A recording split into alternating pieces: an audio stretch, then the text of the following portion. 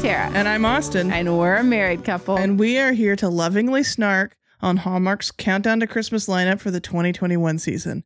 Except for today. There's no love. This is a special edition of our show. We haven't done this yet this season, but this is a dun-it, dun-it, dun-it, dun-it, dun-it, dun-it, dun-it, Snark attack! This is a snark attack for Nantucket Noel. Because there's a few movies every Hallmark season that are just so painfully snarkable and not sparkable at all that we gotta just do a snark attack. Yeah, so nothing to lovingly spark on with this one. So we're going to keep it short and sweet. We don't have predictions for this. There's not going to be a lot of pomp and circumstance. I can give you a brief rundown of the plot, which is your standard, we have to save the business plot. The spoiler alert, we don't save the business, or I guess we don't get to protect it from being torn down. So she owns a toy store on the wharf. The developer who's going to come in and demolish the wharf and make it into a marina, his son is in town visiting with his daughter, and they fall in love, and she argues with the old man about why he shouldn't tear down the wharf, and he does it anyway, and then she puts her shop somewhere else. That's the plot. And her friends betray her as they sell out their spots. So in that sense, if I had any sparks, there are only two small ones. One is, yes, the old man wins and he gets to tear down the wharf, and so this woman does not get what she wants, which I like to see because that's how it works. And the other people are like, yeah, he gave us a good deal to like get out as quickly as possible, so we took it, and like, yay, we made some money on the process. The other is, I do love the idea of a preppy New England, Nantucket aesthetic for a movie. I like the idea of it. I like the idea of it. However, it was not realized. It was not even filmed in Nantucket. I mean, it was just clearly Canada Harbor. Right. So it was not fully realized, but I like the idea of where this could have been, even though it's not particularly Christmassy. Yeah. I like a preppy New England thing. I don't honestly think I have any sparks, except for the fact that it's just so snarkable bad. Like, that's kind of a spark for me. Like, when something is just this bad that even the diehard Hallmarkies can't find something redeemable about it and put it at the bottom of their list, like that's a win for me. That's a win. A little bit in my Grinchy heart. It is a win, I think, for the sassy side of us, the snarky side of us.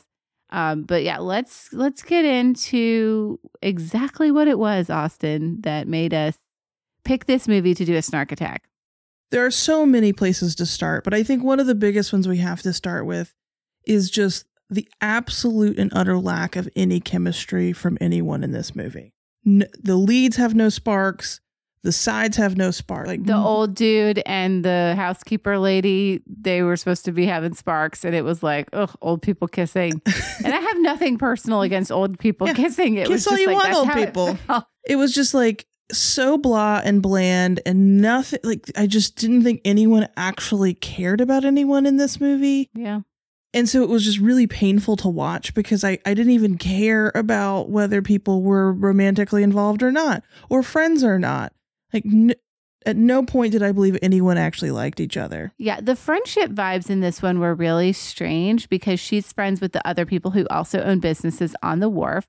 And it just felt like I didn't feel any like friendship spark between them. So I didn't really care if they all moved away and never saw each other again. At all. And I think that was probably also because of just the acting level of all the side characters, especially the friends. It was like bad community theater acting. And that's not a dig at community theater, but it's just like really bad community theater acting.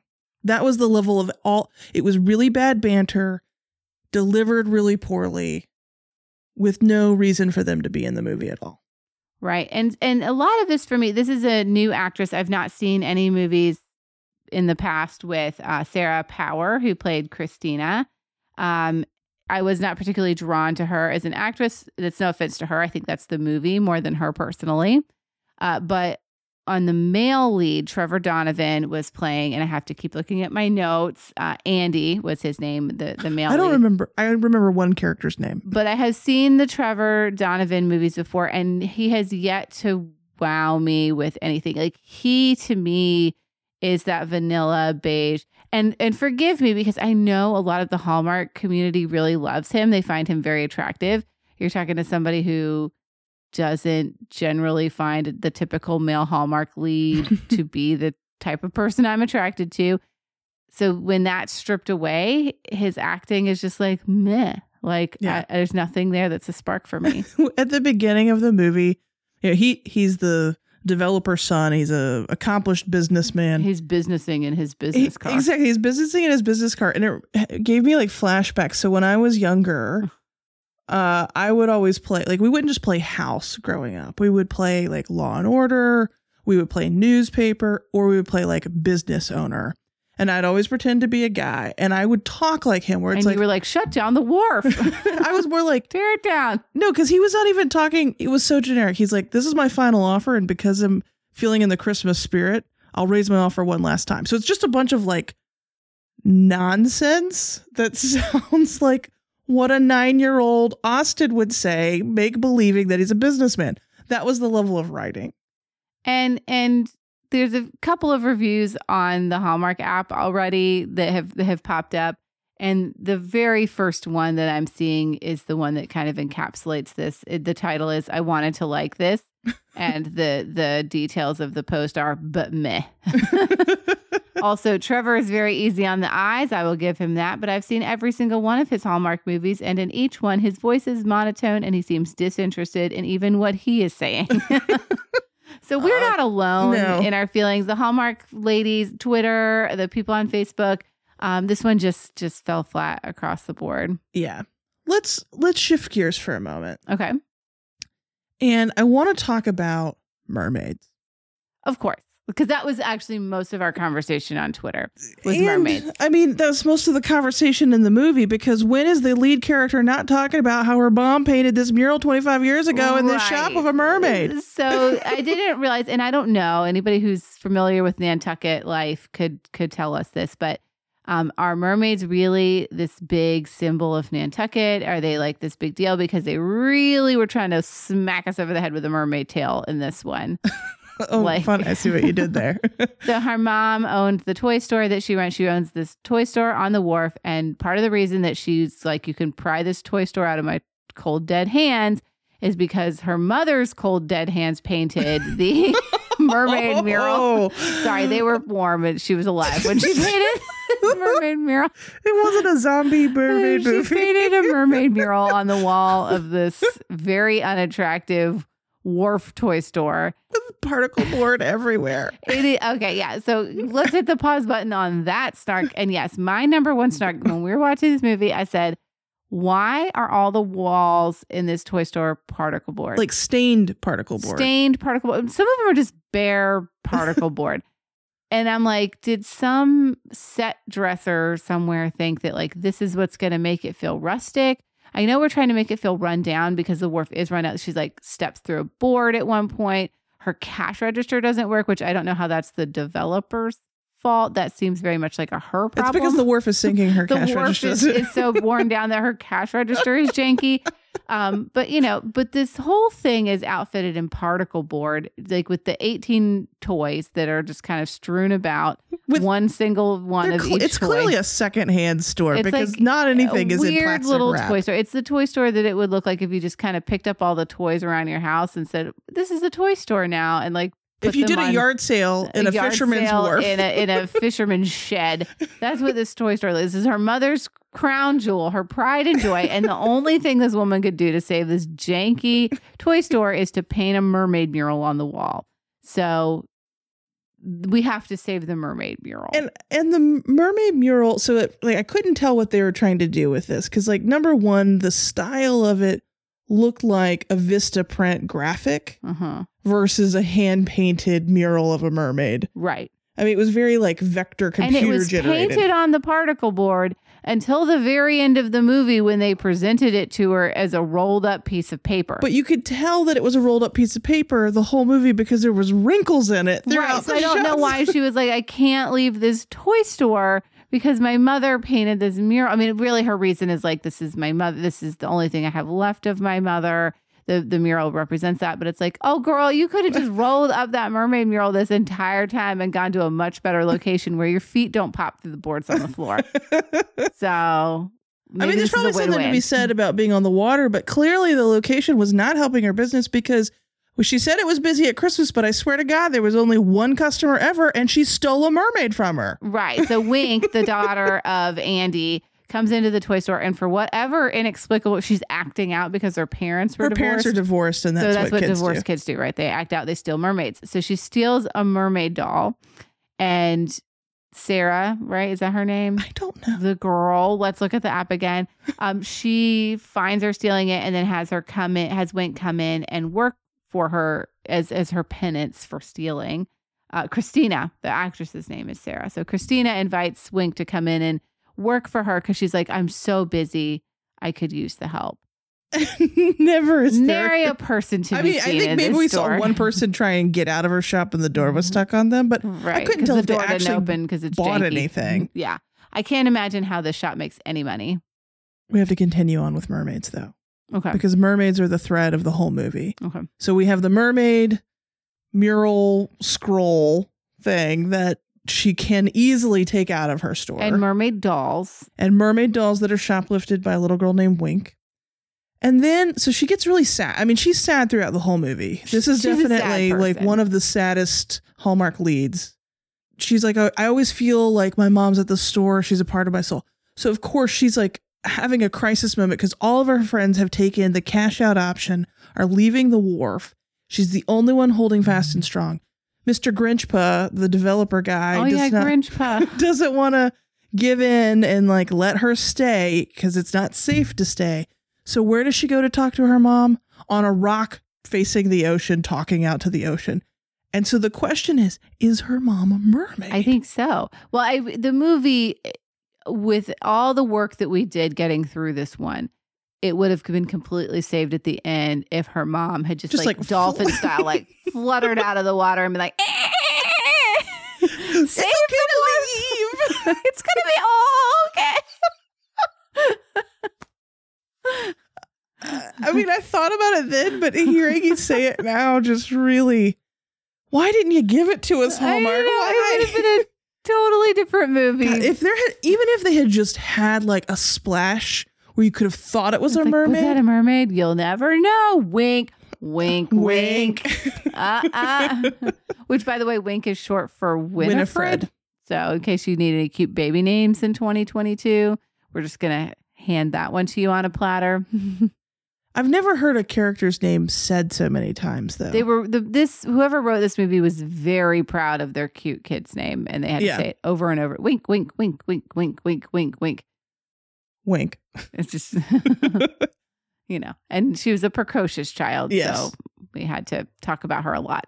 Let's talk about Wink a little bit, and more. Let's talk about her relationship to her father, who has to win the award for worst father ever. Right. Well, so in a Hallmark movie. Wink, on Twitter, we kind of gave her a bad rap because she stole one thing one time. She is not, in fact, a criminal, and then immediately confessed. So I do not think that everyone was like, oh, she's going to steal that too. I'm not. I would let Wink in my store. I don't think she's a career criminal. Right. But yes, father is definitely not father of the year. And the moment for me that cemented that is when they go to a movie, right? So they're going to go to this Christmas movie thing and the other people from the wharf show up and they're like, oh, it's very odd that Christina would be here, but she's not here. And we haven't heard from her. Oh, she must be crying down at the store, so she's just like weeping Trevor openly. Donovan goes back to find her. They have a moment. And next thing you know, they're going off to have s'mores on the shore by the lighthouse. And I'm like, you just went down to check on her for a minute and clearly just completely abandoned your child during the day that you took off to spend together. And it was clear there was a sign out front at the movie theater that said Christmas movie matinee. So we have a time frame. It was totally dark. And it was totally dark by the time they're making out by the s'more fire. Oh, see, and I missed that. So yeah, he was definitely gone for a long time and completely abandoned her. The whole movie was this premise about how he was spending too much time businessing. It seemed like that might have been an issue with his previous marriage, because we see that mom at the very beginning. He's like, this is my time to commune with my daughter. Don't tell her to call you with her problems. I want her to talk to me. And the mom's like, well, you have to be there for her. You can't just be working all the time. And then he's just like, peace, I'm going to go romance this lady on the s'more lighthouse. Exactly. Like, he immediately starts working. His daughter, sort of shopless, doesn't actually leave the shop, admits to it openly, and he's making her do hard labor for the next morning. And he doesn't even hard labor. She was learning how to wrap gifts. We'll get there. We'll get to that snark. He then didn't stay. He basically found a way to turn her shoplifting into free babysitting, and then continuously left his daughter. His daughter was like, fine, Dad, I guess we're not going to do anything. And then the one time he's like, I'm going to stay. Wink's like, no, you should go check on her. She didn't say, go spend the whole afternoon with her, make out with her, and abandon me. Right. She said, go check on her. With her eyes. Wink. Wink. Go see her.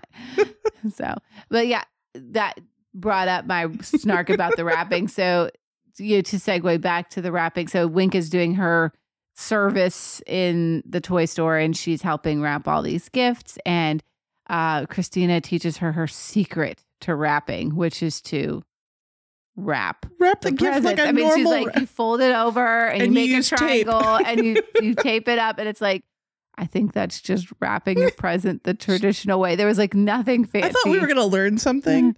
And I was like, oh, I do it. And actually, I think I do it better than you do. We learned nothing from that. So kudos to you, Christina. Maybe that's why your shop is failing. Oh, poor Christina. So yeah, I think that was also what was so odd about this movie is like, normally there's the trope of the big developer not winning in the end. But the compromise was everyone convincing her to let go of it and be okay with it. And her just saying, okay. And she needed to, because here's the thing. This is business. I mean, I was on the old man's side, the Grinch. I was on Grinchpa's side the entire time. I was like, he's got sad eyes, right? He's lost his wife. He's wanting to redevelop this wharf to be a marina in her memory. So they've got competing interests. Christina wants to keep the shop in her mother's memory. And so, you're like, oh, they're both sad about somebody. But in the end, it's like he owns that wharf. The wharf is clearly falling apart. There's an entire island here. There's no reason your business can't move somewhere else. I don't know. I mean, I guess it's like you like being on the water or the exact spot while your mom had this shop. But even then, they only had the shop for 25 years. So not the only, that is quite a long time. But it's not like it's been in their family for generations. Right. I'm sure mom would be like, it's okay. You can let it go. And it didn't even seem like it was that great of a shop. No, it was clearly because it was a fisherman's shack or something. Right. So, which is probably why they had the particle board. But there was some sort of like pink cafe that was like right off of the wharf on solid ground that was going out of business. And so the resolution was her friend who owned a cafe also was looking for a spot.